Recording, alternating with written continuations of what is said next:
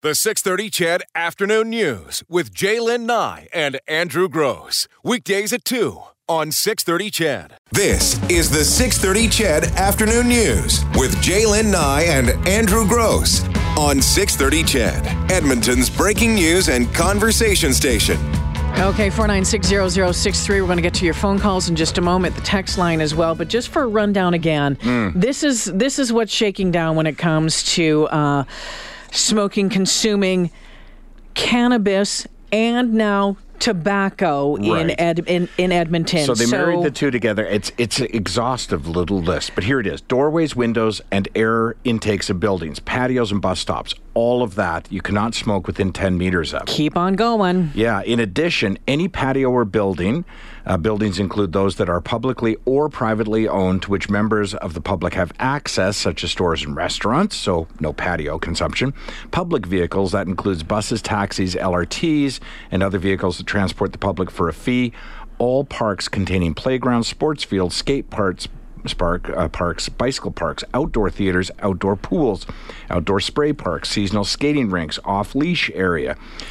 It also includes properties containing schools or childcare facilities, any and all city-owned golf courses, all cemeteries, all ski hills, transit stations, bus terminals, LRT platforms, and then specifically Sir Winston Churchill Square, Fort Edmonton Park, the John Jansen, Nature Center, the Edmonton Valley Zoo, the Muttart Conservatory, and Horlock Park. Also, anywhere designated as a non-smoking area in general. On the text line this afternoon, Isaac says, "This is good. I love the new smoking law. I hated walking by the smokers huddled by the entrances. I'm a cigar smoker, and the only place I can smoke cigars is on a golf course or in my house, so I have zero sympathy for cigarette and pot smokers." Rick says, "Hey, Jay and Andrew, so I can't get high in public 10 meters from a doorway, but I can drink, I can get high in public 10 meters from a doorway, but I can't drink a beer. These guys are all high." Someone says, "Make it 500 meters. It's still unenforceable." And then Stephen Slave Lake says, "I've been smoking both for 50 years. I think it should be classed the same as alcohol. No public consumption." And from Red Deer, "It's really quite simple. Don't be a dink." There you go. Hi, Brandon. What's on your mind this afternoon? Hey, Jay. Hey, T-Bone. How are you guys? I'm good, thank you. Hey, listen, two quick comments. I know you're probably lined up here. First of all, as far as the enforcement is concerned, I mean, we've had smoking bylaws in place for 100 million years, as long as tobacco's been around, and there's been shortfalls in the enforcement in that. And I think adding or blaming, the cannabis legalization on those shortfalls is probably a bit of a mistake. I think it's just a problem. It has nothing to do with cannabis. It's a shortfall enforcement. Secondly, I think most people who smoke anything, probably like yourself, Andrew, if you're going to go out and have a smoke, you're going to have a little bit of wherewithal to move away from a door, to be somewhere where you're not going to offend anyone. Of course. I think smokers, I smoke both. We do that in general. 99% of the people, in my opinion, are going to do that. They're going to stay out of the way. They're going to, live by these bylaws just fine. And those dinks, as we call them, who don't, should have a fine put against them. I think it's pretty simple. And here's one more thing. I bet you a year or two down the road from now, this isn't going to be in the news anymore. Oh, yeah, I wouldn't be surprised, Brandon. You're probably right on that as well. I think people will just, it'll move along and, it'll sort itself out. Do you know, in some ways, and now you've more convinced me of my perspective than ever before, the federal government said to the cities, figure it out. The cities... You're on your own. Yeah, I feel like now the cities have said to all the citizens, figure it out. Yeah, that's what it feels like. I think the 10 meters is perfect, and I'll be honest with you, here in Red Deer, I hope our municipality follows suit and does the same thing. I think it's perfect. All-encompassing. Find the people who are stupid about it, and for the rest of us, just use your heads. Thanks, B-Man. Thank you for the call. Appreciate it. Take care. Okay. She's the only one that still calls you T-Bone, I think. I love it every time. Every time. It makes me smile. Hi, Eric. What's on your mind this afternoon? Oh, yes. I think it's too complicated. I'm surprised that Edmonton didn't follow St. Albert's idea and just ban it altogether in private places. If you want to smoke it on private property, that's legal. I'm surprised too, to be honest with you, because I know one of the driving forces behind this discussion with the city, and one of the reasons why they walked back their third reading in the first place, is they wanted to make it simple. So the solution was, we'll make it simple by making the bylaw the same for smokers and non-smokers. But another way to make it simple is exactly what you just said: not in public. Mm-hmm. And I don't know that any cannabis user would be terribly upset with that. Because now they can smoke it at their house. They don't have to fear the door's going to get knocked down, and they can smoke it at, Well, except they would say it is legal, so why can't I be like cigarette smokers? No, I agree with you, but... Right. Yeah. But it also makes it easier to relax the rules down the road. Mm-hmm. This makes it harder to relax the rules because the conversation immediately goes to, well, what about the smokers? Right? If by combining the two, you're trying to please two groups. And really, all these texts and these phone calls that are like, I'm happy, that's exactly what I'm talking about. You're happy. I'm not. The city is pitting groups together. And I'm not saying you're wrong or I'm right. They're pitting three groups together now. The people who don't smoke anything, the people who smoke cannabis, and the people who smoke cigarettes. Well, the people who don't smoke and the people who smoke, I mean, trust me, there's always going to be... Of course. Butting heads over this one. I don't want to smell your tobacco smoke. I don't want to smell your pot smoke. Doesn't matter. But now you got the smokers eyeballing the cannabis guys going, this is the reason I'm standing behind a dumpster, because of you. Exactly. Thanks, Eric. Thanks for the call. Hey, Rick. Well, where do I begin again? They said, I think the mayor had come up with a $10 or $12 million figure for enforcement. And at what point do we stop enforcing everything? So to not allow it to be smoked in public, like you were saying about St. Albert, I think that's the most reasonable. Do not regulate more to create more rules, regulation, and taxation. You cannot do that. So at the end of the day, you say, well, it's over, it's done. Well, hold on. To the taxpayer, if they have to rule and regulate it and administer that, and then the police force is going to need more enforcement, it goes down the line. So at the end of the day, it must come to an end. It cannot continue to tax, deregulate everything. But it's not allowed to be smoked in public. Done. Rick, thanks for the phone call. Yep. Okay. And you're right, that's an aspect of it I hadn't thought, all you non-smokers. Are you happy with paying more taxes to keep an eye on the smokers? Hi, Larry. Hi. What do you have to say today? I'm driving down Anzac where this guy spilled his load of distillate. They closed the highway down. I did 900K just to drive around it. Anyhow, pipeline should go in. Smoking. Hey, put that $12 million into the pipeline. I don't know. It's just pay through the nose to smoke. I've been smoking forever. I have respect, which a lot of people don't have, and maybe that classifies you as a dink. But I don't know. Hey, if I pound a ball on the 8th hole into the bush and I'm pissed, I'm going to have a smoke. There you go. Yeah. I can't do that. That started in Fort Mac, and now they've got it everywhere, all golf courses. Yeah.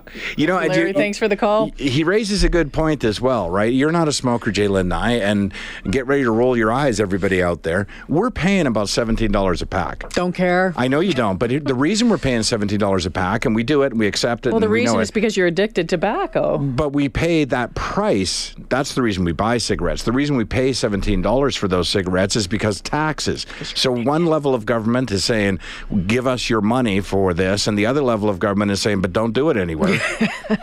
It doesn't make sense. Some of your texts coming in this afternoon. What recourse do those of us who have allergies to marijuana have? On the road, Al. There's none at this point. That's a long list. Good to hear. And this one, I'm going to smoke where I want, when I want. I can go ahead and they can go ahead and find me because it's going to be impossible to enforce it. Jeff says, thank God for this bylaw. Smoking is disgusting to me and secondhand smoke is just gross. And someone wants to know, does this cover edible THC? Edibles are not legal yet. That's right. Edibles haven't even been addressed yet. So we'll take a break here at 2:45. When we come back, the mayor, Don Iveson, on with Ryan Jesperson this morning. We'll hear from him on this bylaw and on enforcement.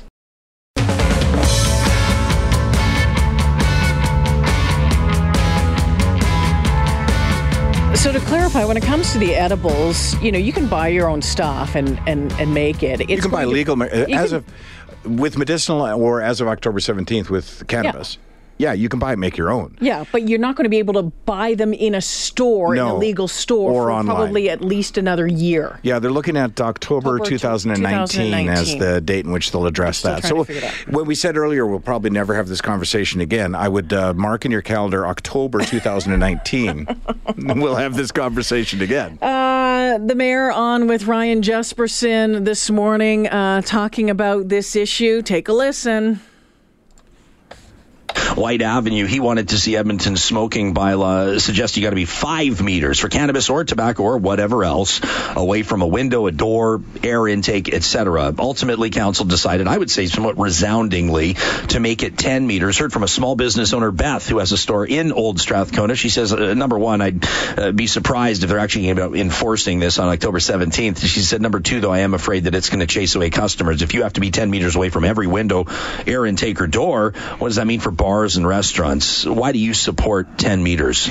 Well, actually, we had a debate about it and voted on a specific amendment on 5. I actually supported 5 because I had concerns practically about how this was going to be enforced on White Ave. But I accept that council's decision in the end, after a 7-6 vote, was to go with 10. And I think either way, the point is that we want something that's practical and enforceable. We want something that protects public health. We want something that doesn't push people too far away or have impacts to businesses. And so the point is we're going to monitor it and we're going to revisit it again in the spring and see whether there's anything we need to tweak in the bylaw.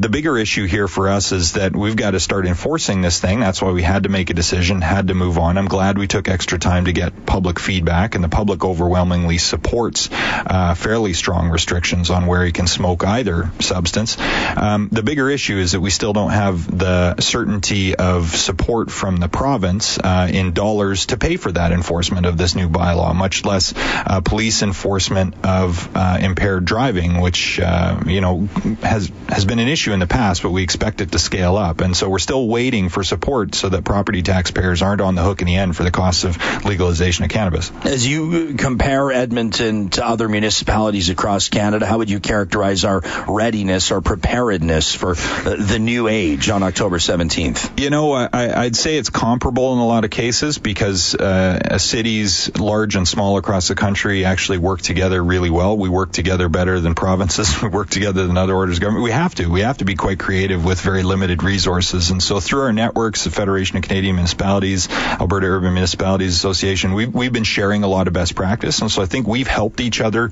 get there, notwithstanding that we haven't had certainty across the country about the resources to do this work yet. So I'd say we're in reasonable position, but like everybody else, we're waiting to see what actually happens in October. Waiting to see what actually happens in October. There you go. All right. Well, that settles that. And what else is interesting as well, and the National Post had done an article on it today saying that a majority of the major, the big cities in the country, the police forces have held off on ordering that device, the only device. Yeah, tell me about this. Approved to test saliva for THC. It's that Draeger drug test 5000, and including Edmonton. I had talked to Edmonton Police Media Relations today. They confirmed that no, they have not ordered one yet. They are still evaluating it because there's a number of concerns about it. There's lots of articles out there about it, including just reliability, what it's testing, hours past, all that sort of stuff. She had said that a decision will be made in the coming weeks. A decision will be made whether or not they're going to go with it or not. Again, it's the only one that's been approved so far.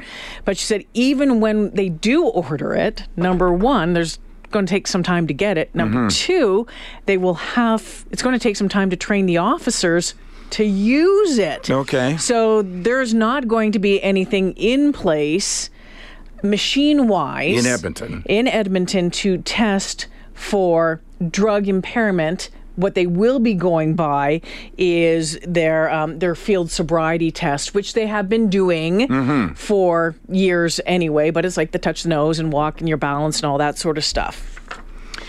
Well, that should be really interesting, and not to make this even worse. It is the standardized field sobriety test conducted by specially trained police officers at the roadside. Well, let me throw this wrench in the works for you then. So a police officer stops somebody today on the side of the road and smells marijuana in the car and uses that as reasonable cause to search the car or test the driver, right? And using only a sobriety test now. So will they still have that same ability once marijuana is legal, because the guy just says, no, I just left a party where everyone was smoking up? Because you don't reek of alcohol from your body when you're drinking and driving. You reek of alcohol from your breath. So if a car just smells of marijuana, is that reasonable cause? Yeah. There is on the Edmonton Police website, all on cannabis, and it outlines everything. There's 3 pages on it. So can you test motorists at the roadside for drug impairment? Now, if the field sobriety test indicates impairment by drug, the driver will then be arrested and taken to a police station to be evaluated by a drug recognition expert. At the conclusion of the DRE evaluation, if the DRE trained member has formed the opinion that a person's ability to operate a motor vehicle is impaired by a drug category, then a demand for urine or a blood sample will be made. The C sample is then sent to the RCMP forensic lab to be analyzed.